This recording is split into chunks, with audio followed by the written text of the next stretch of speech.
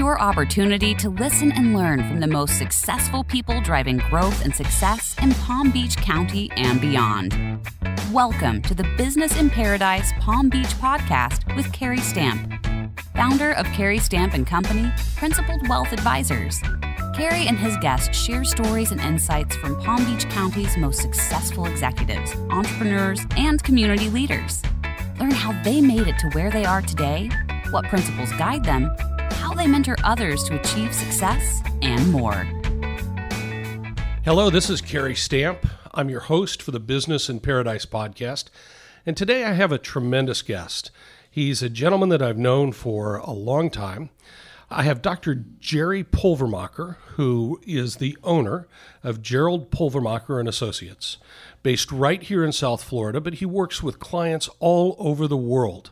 And Jerry is an industrial psychologist by background and has developed a business working with business owners that want to transition their businesses to the next generation, or businesses where they just want to be able to work smoother with the executive teams and function a little bit better in their operations.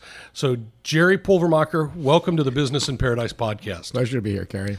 Jerry, tell us a little bit about your background. You're in South Florida now, but you didn't start out here in South Florida. And some of the words that you use, I noticed earlier when we were talking, actually uncorrected yourself. You said process, and then you went to process. So where are you from, Jerry? So I'm Canadian and grew up in Montreal. And after finishing graduate school, moved to the capital of Canada, which is Ottawa, and was practicing there for 23 years. And lo and behold, our firm that we developed, which was a combination clinical psychology practice with 3 offices and a consulting practice with 4 offices in Canada, the firm was acquired by Deloitte Consulting, and they asked me to move to New York to be one of their global directors, leading a number of service lines, and that's what started the journey into the United States. And now I'm actually both a Canadian and U.S. citizen. So, Jerry, growing up in Canada, tell us a little bit about what that was like. You're in Montreal, Canada, which I've never been to. I've always wanted to go there, but I understand it's an amazingly beautiful city.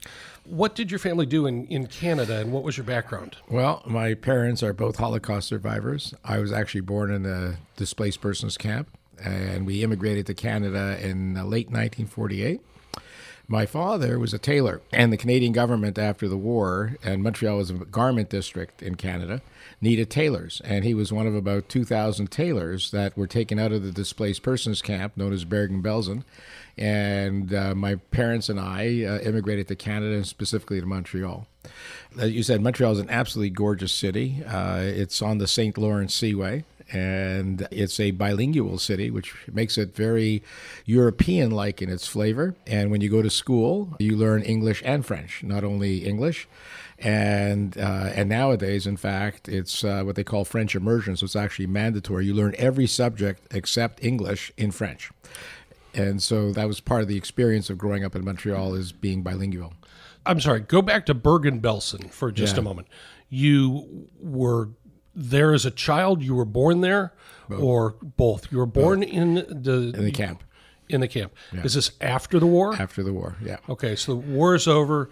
Your folks have made it through, thankfully. They were, at that point, they were both single. My dad lost his first family in the ghetto, and my mother escaped from her with a couple of members of her family to Russia, and they hid through most of the war. My dad, on the other hand, was in 3 concentration camps, and he was one of the last groups liberated from Auschwitz. People at the time knew that there were these camps that they could go to, and just happened that my mother and dad met in the camp, not unlike a lot of other survivors, and within a few weeks they were married, and that's just the way it was. And I happened to be born there. And so apparently Canada needed tailors? Canada needed tailors, specifically, and that in those days, Montreal, Winnipeg were major garment districts, and there were factories galore. And my dad, who was a tailor, was actually placed to work in a furrier's company manufacturing furs.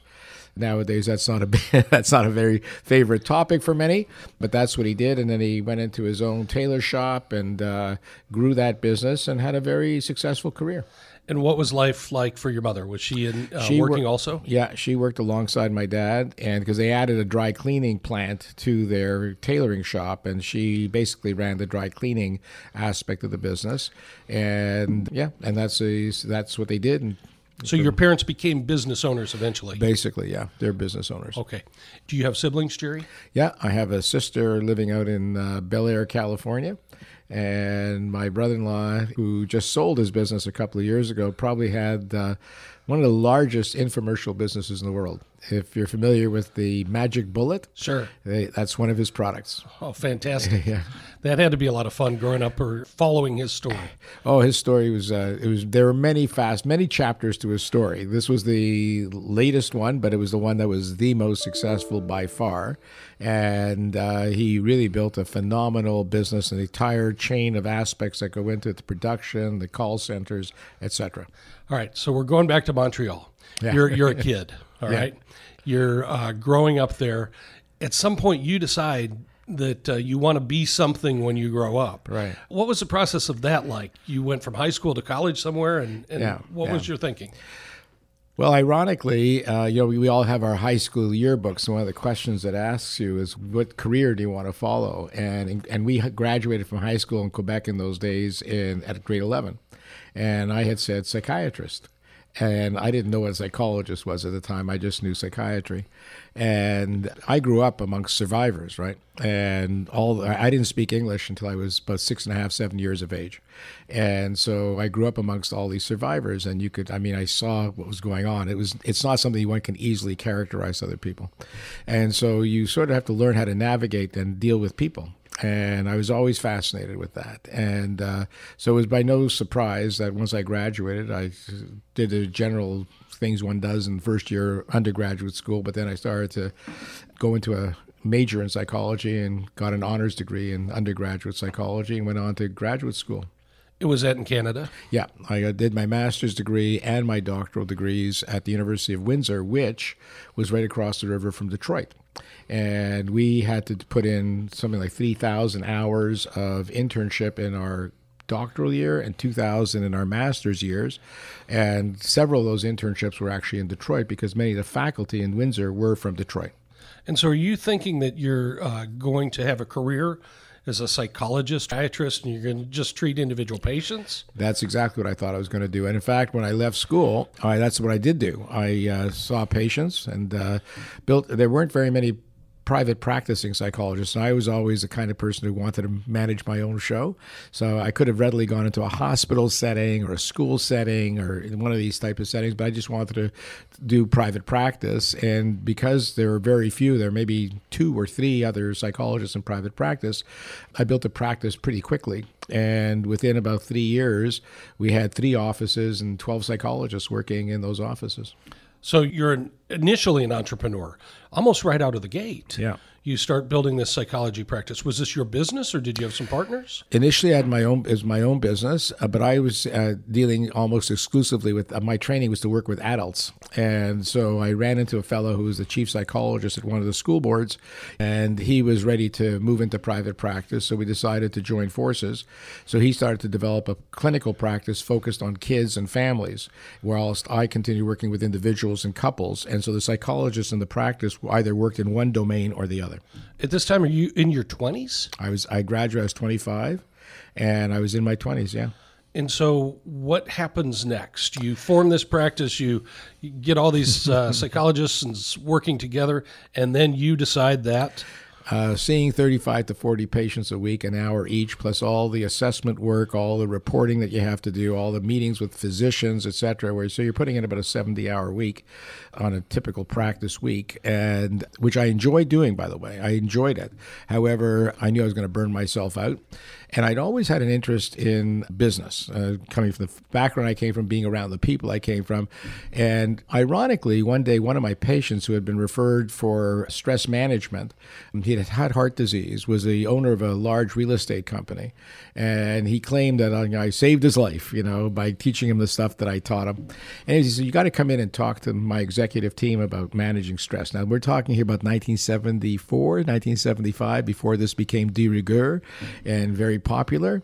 And so I went in and I did this lecture, and they just loved it. They said, I talked about it generally, but they wanted to actually learn the skills. So I had to put together a training program. So I put together this training program, and lo and behold, there's a training company that heard about me and asked me to come and do some training for them in a business context.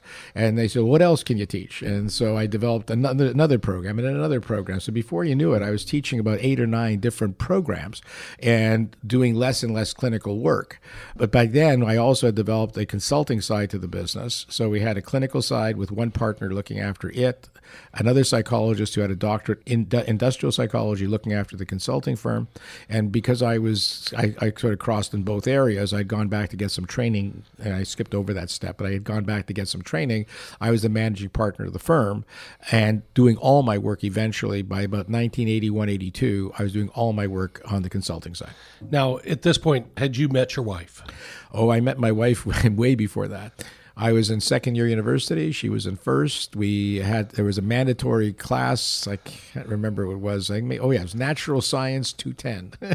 And everybody had to take that course. And the building that we were taking the course in was named after the guy who taught the course. So it was mandatory.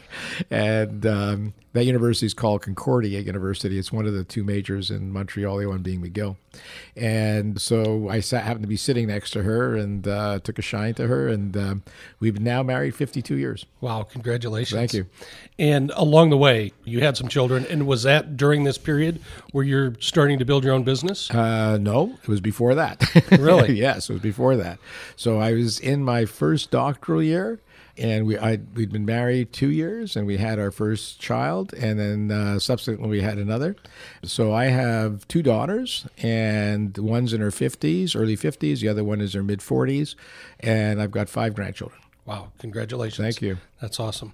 So we get back to the time when you're building this consulting firm and this practice of psychology, and you're kind of focusing on some business owners and some consulting. Take us through how that grew and how you eventually exited from that particular chapter.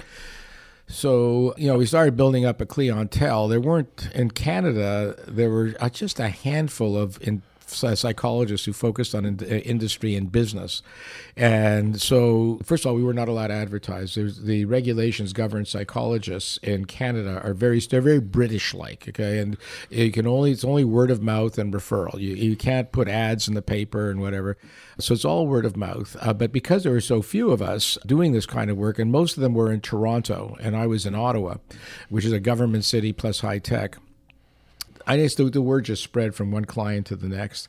And we just started to become busier and busier, much of which was initially on training. Those were the years when there were a lot of these major events where Tom Peters, in Search of Excellence, would have 1,000 people in his audience, and he'd be teaching them courses on how to create excellent organization. Well, we were much more, I thought, not so much generic and high level, but rather skill-based training.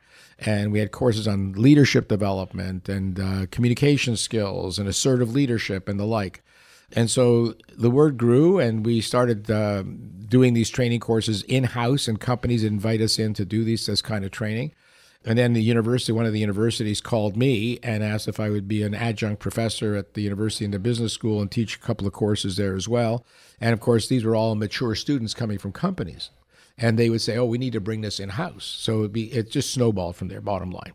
And then I realized that some of these courses, I could tell you what time it was by the joke I told, because they're highly repetitive. They weren't all customized, and it was getting to be a bit boring. So I decided that I needed to learn more about consulting, which was more sort of stimulating and problem-solving oriented, and you had to figure out projects and solutions and deliverables and timelines and how you work with the client and not work on the client. And so I went and took various courses that allowed me to learn how to do that. And lo and behold, Deloitte came along as a client. And we designed and delivered leadership in Canada to start with, We designed and delivered leadership development programs for their top 120 partners who are geographic leaders, service line leaders, and industry leaders. And word got out, and then the U.S. firm came to look at us, and they brought us in to do work with their leaders. So at one point in time, we had close to a dozen members of our firm working in Deloitte, running all these programs, and I was also running it, but project managing the whole thing. So initially you were outside of Deloitte. That's correct. And then how did you get inside to Deloitte? So one of the things Deloitte realized, and we're talking about Deloitte Consulting, not Deloitte & Touche, the accounting audit firm. It's owned by the same body, but it's two distinct entities. They were doing a lot of work in what's called ERP implementation, this major software, organizational transformational software. They were doing M&A work, strategy work, etc. And what they realized in working with these companies, which were behemoth companies, I mean, Deloitte's the largest professional services firm on the planet, is that they were only realizing 30 to 40% of the benefits they had been promising to their clients. And the realization was that if you didn't align the people, the teams, and the organization with the changes that were taking place, you wouldn't get the benefits that you wanted to arrive at when you promised the client. And they recognized that they needed some people in there who could address the change management issues, the people development issues, the training issues, and the like. So I guess our firm, which was then called Pulvermacher, Stevens, and Schack. Stevens ran the clinical, Schack ran the industrial, and I was the managing partner. And they decided to make a play for us, as they say. And they acquired the consulting firm. We sold a clinical practice a couple of months later to a group of physicians. But we came in as partners, and we had at that point, I'd say probably about 36 people working for us. And they all went into the firm. A couple decided they actually wanted to do their own thing and didn't want to go into a large organization. And within a couple of months of joining Deloitte in Canada, I got a call from New York asking if I was interested in building these kinds of services globally for Deloitte. So that takes us from 1996, 1997. All right. So you are in an entrepreneurial culture. You're the managing partner. You're running your own show. And you go from, hey, I'm making the decisions every single day to now I'm inside of this large organization and I've got to report up the chain. Right. What was that adjustment like? I thought about that a lot. And I said they didn't buy this firm and want me in this role so I could simply be a yes man or a corporate type guy. They brought me in because I think they wanted someone with that entrepreneurial, build the practice from the ground up spirit. So I don't think I ever lost step. In fact, I think I was quite respected by my peers because I just didn't fit the mold. I didn't grow up within the firm. And I understood the culture, and I understood what was acceptable and what was not acceptable. And I would stretch the boundaries a little bit from time to time, but for most of the part, I didn't see any reason why I couldn't do what I was doing within a firm that was highly, highly successful. Like, why would I do things that dramatically different? When I looked around, I said, my goodness, these guys are earning billions and billions of dollars in fees, only in fees. Why would I do that differently? So I learned the model and started to cobble together some senior people, and we built a practice around that. So internal to Deloitte, you build this team inside, you take it to the United States, you take it to other Deloitte offices probably around the world? Globally. And then is the goal from there to take it outside to their clients? So first it's internal. Deloitte was a client? It was never internal. It was never internal. It was never internal. It was always client-facing, and it was a set of services that included change management, which we changed to change leadership, and there's a reason for that. There was executive development and learning, and there's a reason for that. Human capital and all the issues around that. Organizational design, and some strategy work. So there were essentially 5 lines of service. And the idea was that we would build a methodology and tools that allowed our practitioners in our service lines to deliver their services, but would integrate all those tools and processes with every other service line. So it became part of the process that we bring to the client, not as an add-on, but rather it was substantial and it was integrated with everything that we brought to the table. Jerry, do you remember, or is there a good story about your time working at Deloitte where you went into a particularly difficult situation and the team that you put together made some amazing changes? It's been a few years. Kerry. I say yes. One of those that comes to mind is Prudential Financial. They were going to demutualize, and that was a really major step for that organization.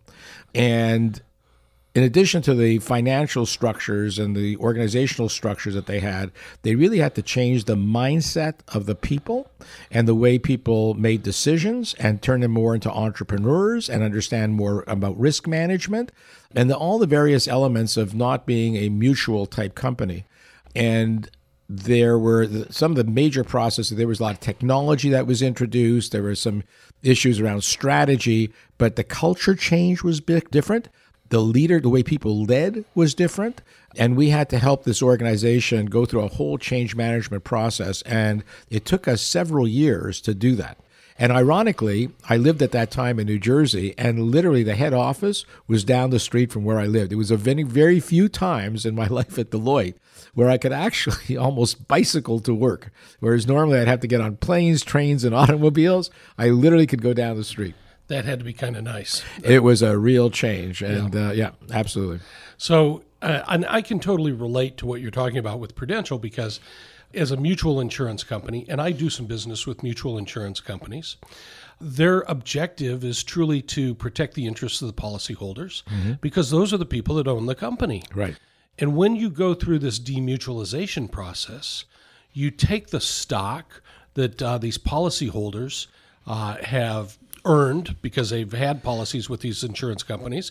You give the stock to the policyholders, and then they become the owners, but they can sell it now on an exchange. And Pru went public under the symbol PRU, and people could buy the stock and they could sell the stock. But now the management has to be thinking differently, because a public company is followed by analysts, and Wall Street is looking for what's going to happen next 90 days, what's in the next quarter, not what's in the next 10 years. Very different set of behaviors and different metrics that people get evaluated on, and a different culture within the organization for sure. Yeah. Great example, Jerry. So how long were you at Deloitte? I was there for 9 years, and then I reached the mandatory retirement age. I had an idea for another business. And I discovered in speaking to some of the retired partners what goes on for partners at Deloitte when you're in your last year. They take away your clients. You've got to go through a transition plan. You got to train the next gen of partners to take over. So you're doing a lot of mentoring, a lot of handing off, and this sort of thing. And it came at the time I was about to retire. Inflation was really high. Interest rates were really high. The Sarbanes-Oxley had come out, and the whole issue of consultants work on clients that were also audited by that firm. All these issues hit. The Y2K stuff had just come around the corner, so there were a lot of changes going on. And so I had this idea. So I went to my boss, the managing partner, and explained that I'd like to leave a few months early, and would they support me and so forth. And we worked out an arrangement, and I actually went out and started another business with a buddy of mine, who I convinced this was a really good idea. He left his firm, and we started down this road. And actually, Deloitte not only treated me very fairly, but I left, they gave me a very big project. And so Vincent, my partner then, and I started on this project, which helped the transition period. And ironically, Kerry, we sold that business within a year. Wow. Yeah. What was that business? Well, I had this. I was watching what was going on in the human capital space, and all the training that was being delivered was looking at the rank and file from management on down. Tons, because that's where the money was. It's high volume and so forth. Nobody was paying attention to executives and executive talent management. And this goes back, we're talking like 2003, 2004. And so in 2005, I left towards the end of 2005 and hooked up with Vincent. And we decided we were going to acquire small mom and pop training operations that had unique intellectual property and a book that went along with it. And in our thought, we could repurpose this from a small application to large global companies training large numbers of executives. And we actually, within less than a year, we acquired 3 small companies we acquired them through the revenues we were earning by consulting. And we did put a little bit of money of our own into it as well. Along came a executive recruiting firm, and the executive recruiters were struggling with their core business, which was recruiting executives, and they were looking for other sources of revenue. And we were approached by a company that trades on NASDAQ, and they were in the executive recruiting and staffing business, and they acquired our firm. So we actually sold the firm within 12 months of having started. So did you go to work for them for a little while? For a little while, yeah, we did. And we were obliged to work with them for the year. At the end of that year, as it turned out, my younger daughter had triplet boys back up in Canada. And so I was going to go back to work with Vincent, but I had to go back up to Canada to help our younger daughter with these 3 boys who collectively did not weigh 5 pounds. Wow. And that was quite the experience. And so my wife and I rolled up our sleeves, and when we were along with some additional help and friends who helped, and it was quite a year too. And I was up there for a little over a year. And then I got a call from a company called Oliver Wyman. I don't know if that rings any bells. Oliver Wyman is part of the MMC Corporation, which owns Marsh McLennan and Mercer and Oliver Wyman Financial Services. There was a division of Oliver Wyman called Oliver Wyman Delta. It used to be called Delta Consulting, and Mercer bought Delta Consulting. MMC moved Delta Consulting into Oliver Wyman, and it turns out the fellow who owned Delta Consulting was now one of the vice chairs of Marsh. He heard I was back in Canada, and he asked me if I would be president of Oliver Wyman Delta. And so I said, I thought about it. I said, sure, why not? And they wanted me to, they were in Toronto, and because I knew the Canadian marketplace, they wanted to expand into some other cities. And within the year, we expanded to Montreal and Calgary and Vancouver. And so we had 4 offices. But I wanted to move back to the U.S., which brings us down to Florida. And that's where we get into the paradise part Yes. of the Business in Paradise podcast. Right. So you were in Canada. Had you been in Florida previously or off and on? My folks had a place in Hallandale for many, many years. So I knew Florida because as a kid we used to, and even when I was married with our children, our young children, we used to come and visit, a couple of times a year we'd come down. But I became a bit of a golfer. My wife is more of a golfer than I am. And at the time, I didn't think I was going to want to work full-time anymore. And so I started working half-time, and I figured the other half-time I'd play, and half-time I'd consult, and just do my own thing, no partners, no staff, just do my thing. And that's what I started to do. Yeah, Jerry, that's parallels my story quite a bit, because when I was living in Chicago, I had decided, and Sharon and I had truly decided that we wanted to make a transition to South Florida. And at the time that I came down was 2006, and everything was great. But within 18 months, the world fell apart. And so I'm down here. I'm in Florida. It's absolutely beautiful. I've got a business in Chicago that I'm commuting back 1 week a month, and it can be run fairly easily. But I've got a lot of extra time on my hands because a lot of the folks that I was working with, especially in the construction and the real estate industry, were not looking for a financial advisor in 2007 or 2008. They were looking for a bankruptcy lawyer or somebody to help them do some restructuring. And so I was in a position where I got to play a lot of golf and realized that I had absolutely made the right decision to move to this part of the world. So many of our clients now have built over the years substantial businesses in South Florida. And I know that if you have the opportunity, it's probably like your experience in New Jersey, where you get to work down the street from Prudential Insurance, that if you can work with South Florida companies and especially spend almost the entire winter down here, it's got to be fantastic. Yeah, no, it's worked out very well. We've been here now, I think it's a little over 15 years, and I still maintain a home up in Canada because my kids and grandkids are up there. So we're kind of like reverse snowbirds, where we spend a few months a year up in Canada, avoiding the winters, because as they start to wear on you as you get older, there's no question about it. And then the balance of the time, I'm either here or traveling for work. All right. And so, Jerry, you now have a new consulting practice, Right. which has kind of been reconstituted in the not too distant past, right? Right. Tell us a little bit about that and what you're doing. Okay, so there is a serious circumstances that resulted in my having my practice start up again. And it was basically I wanted to keep myself busy. And I approached a few of my colleagues and said, look, I'm thinking of starting up the company. Would you be interested in joining me? And we'll go out there and do this kind of work. And they said, oh, we'll buy in. I said, there's nothing to buy. I said, every cent I earn, I take out. So there's no way of evaluating this thing. I said, I have a brand. I know it'll bring in some business. Maybe that's worth something. But I said, why don't we all work together and try to build something that may have some value in 2 to 3 years' time? And lo and behold, we ran into a company out of Geneva that has clients, they're global clients, in what's called the ultra-high net worth space with businesses that are global and families that are global. And so that forced me to start thinking more broadly than having resources in Canada, the U.S. And so going back to my Deloitte days, et cetera, I knew people literally all over the world, people who would fit this model.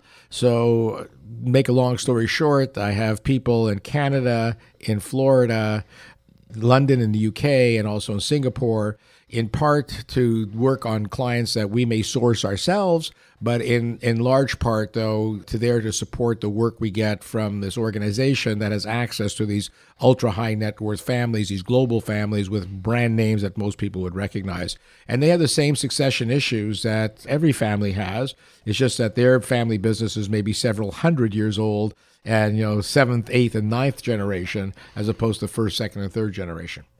And I ask this question of almost every guest that I have on the podcast, but you might be uniquely situated to be able to answer it because it's almost a psychology question. So one of the challenges that most business owners have is trying to figure out a great work-life balance. So what's the key, Jerry? The key is defining what is balance. I think that everybody has to define that themselves. And one shouldn't be subject to people saying, well, why don't you retire? Or why don't you work less? I mean, for many people, their work, especially a family business, is part of who they are. And to say to them, you should work less or it's time to hang them up is not good advice. People know when they're ready and are ready to work less or not work at all. And most of them don't succumb to pressure. Occasionally they do, and they often regret it. Like I live in a community where a lot of the folks are retired, and they'll ask me what I do. And I say, well, I work, right now I work a little bit more than half time. I work probably 3/4 time. And they say, well, why don't you stop working? And I said, well, why are you asking me the question? What's relevant about my stopping working? Why should I stop working? And they don't have an answer. And I asked them, are they happy with the decision that they made? And there's a look that comes over their face. They say, I'd like to work a little bit. Okay, that's the most frequent answer I get. So there is some degree of regret. They thought they could golf 6-7 days a week. I remember telling one of my clients who said to me when they're going to retire, they're going to golf a lot. I said, okay, for the next 2 weeks, I want you to promise me you're going to golf every single day. And they came back into the office and I tried it. I can't do this. Right? You've got to have more variety. In my case, what am I going to replace work with, which I really enjoy? And I've been doing this for almost 50 years, with something that's even more enjoyable. So I say to myself, as long as I'm enjoying it and I have some value or cachet in the marketplace, why don't I just keep doing it? And I may do less of it over time. And I've got a dozen people now working with me so I can delegate work and oversee it and teach and train and advise and so forth. But I feel I have the best of both worlds. And being my own owner, I can take off when I want. So I do that. I build in some real space for that. That's a great point. And you started that conversation with, it's how you define balance. And I had a guest a few months ago on the podcast who is probably one of the largest real estate agents in maybe the United States, but certainly in Florida. He'll probably sell $1 billion worth of real estate this year. And when I asked him the same question, how do you maintain a work-life balance? He looked at me and he just said, what is balance? Yeah. He is full throttle all the time, and that's literally his definition of himself and how he views himself and defines success. Can I give you an example that really speaks to that point? There's a case study that was done of a Chinese family whose business was 1,000 years old. That's probably the oldest businesses I've ever heard of. And, in most families, and certainly in North America, they say when you're at the kitchen table, no talk about work, no shop talk. In this family, that was in fact discouraged. The talk at the table, when they asked them, they tried to figure out what was the magic sauce that kept this business so vibrant and successful over 1,000 years. Even IBM didn't make it to 50 or 60 years before they were in serious trouble. Long story short, they accepted this as part of their lives, that the business was in fact part of their culture, their family culture. Now, they also built in certain periods of time where they would shut down in the sense of, as a family, they would have nothing to do with the business, their vacations, et cetera, et cetera. But for the most part, they acknowledged and accepted that business is part of who they were. So, Jerry, over the years, what you've identified is an amazing string of successes amongst business owner families. One of the things that I think has helped frame who I've become as a business owner, and maybe some of the things that I now share with my clients, are some of the things that I've learned, some of the stories that I've heard, and some of the things that I've read.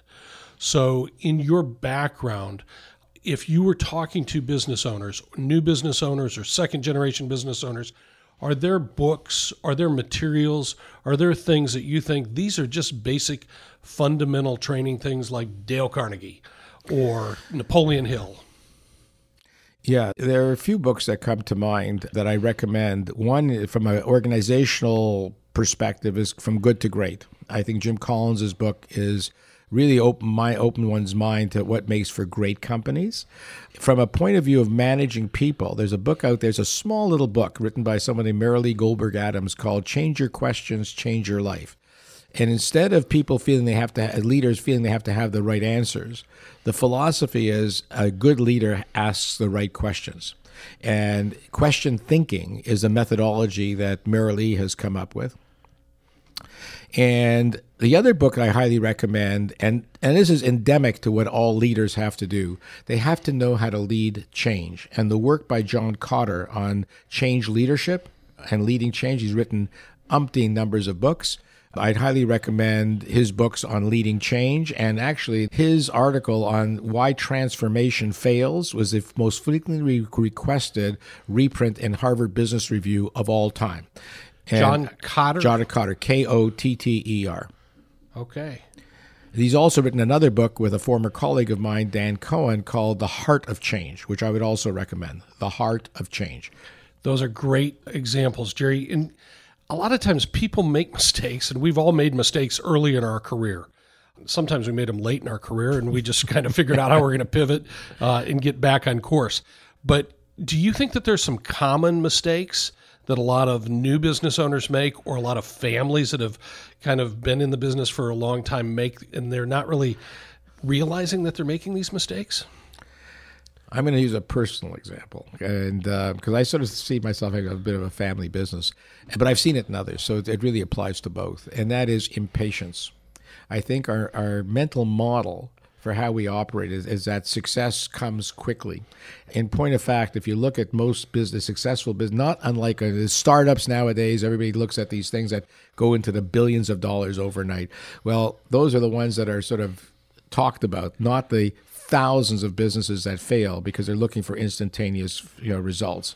Most of it is with going with singles and doubles and triples, occasionally at a home run. But being more patient and staying the course and recognizing that if you run a business, you can't just lead a business. You've got to be able to both lead and manage. So you can delegate to a point, but you also have to know what's going on. And so it's knowing when to shift from leading to managing, from managing to leading, that'll make you a successful leader of your own organization. Jerry, if people listening want to find you, do you have a website that they should go to? Yeah, it's Gerald at gpulvermacherassociates.com. Gerald at gpulvermacherassociates.com. That's your email. It's email, right. So the gpulvermacher www.gpulvermacherassociates.com. That's right. Fantastic. And you mentioned golf as a hobby. Are there other things that you say, in my off times, these are the things that I really want to be spending most of my time doing? I love traveling. And this winter, I'm going to be spending a month in Tel Aviv because many of my relatives live there. In Israel, I'll be 2 weeks in Dubai, Cairo, and the Nile. And COVID dependent, I'll decide what I do in March and April. But I've committed 2 weeks every month this winter, except for January, where I'm gone for the entire month, to travel. I haven't done it in quite a while because of COVID, so I'm sort of trying to make up for it a little bit. I try to make sure at least 5 times a week I'm in the gym or doing some form of exercise. I play a little golf. I cycle. I love cycling. I've cycled for, at least 35, 40 years on a regular basis. I used to ski, but I'm staying away from the cold temperatures now. Totally don't blame you. So we're trying to catch up on a little travel ourselves. It feels like it's been forever since we've been able to go anywhere. So enjoy your travels, Jerry. It's been fantastic conversation. I've honestly learned so much about how business owners need to be thinking about transitions, about working with their team, and about leadership development from both you and your coworkers. So I'm very grateful for that opportunity. Ladies and gentlemen, this has been a great conversation with Dr. Jerry Pulvermacher of Jerry Pulvermacher & Associates. Thanks, Jerry. Thank you very much.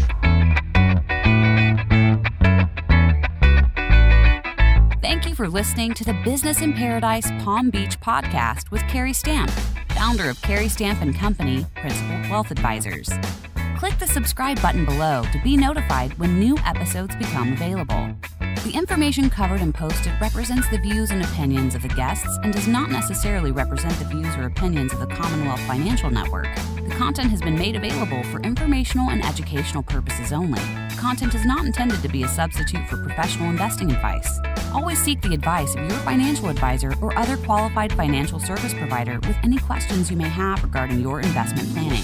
Carrie Stamp & Company is located at 110 Bridge Road, Tequesta, Florida, 33469. Securities and advisory services offered through Commonwealth Financial Network member FINRA SIPC, a registered investment advisor.